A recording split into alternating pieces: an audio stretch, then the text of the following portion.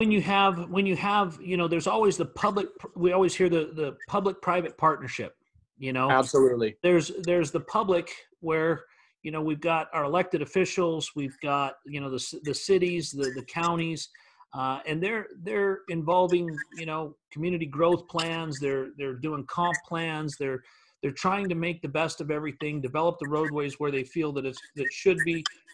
But beyond that, you have to get the public involved. You have to get the private sector involved. You have to get the developers involved so that everybody is trying to grow the same direction. One of the things that we're seeing that people are struggling with now after coming out of the recession is just enough funds to develop the city appropriately to where the growth is going, to where you've got, roadways that need to be built, but instead of going way far out of town and taking all of the funds to take the roads to them, if you're developing in a growth pattern where you're working with the cities, you're working with the counties, you're working with that, you're creating more of an infill type of a project where you're bringing it to where the services and goods already are. Absolutely. And that's going to come through a strong chamber that's going to make those opportunities available, not necessarily make the opportunity available, but highlight that opportunity and bring those opportunities together with people that can partner, that can bring those opportunities to life. And so I really see that, Paul, the work that you guys are doing at the chamber, for the first time, honestly, I see how vital that is to me.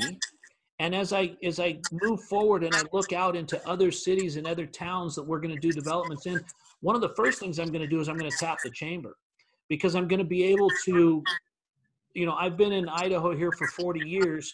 I know this town very well. But if I were to go to, let's say I wanted to go to Umatilla, or I wanted to go to Portland, or I wanted to go somewhere, I could tap the chamber and I could find out what their growth plan is. I could find out what they envision, and I could learn the lay of the town and figure out where they want the growth. And maybe I'm trying to bring a sector in that they don't want, or that they have plenty of. This would be a great way for professionals and developers and people in the multifamily and industrial space, especially, to see what the town is looking for, because those are the quickest ways to add jobs, is the industrial that works into the office, that brings the growth. And if at the time that you're bringing the growth, the chamber has the horsepower to back up the rest of it, because you still got goods and services, you got to feed the people, you got to make sure they got restaurants to go to, and if all of that is in sync, then you're bringing growth into an area, into a town that can handle what you're bringing to them.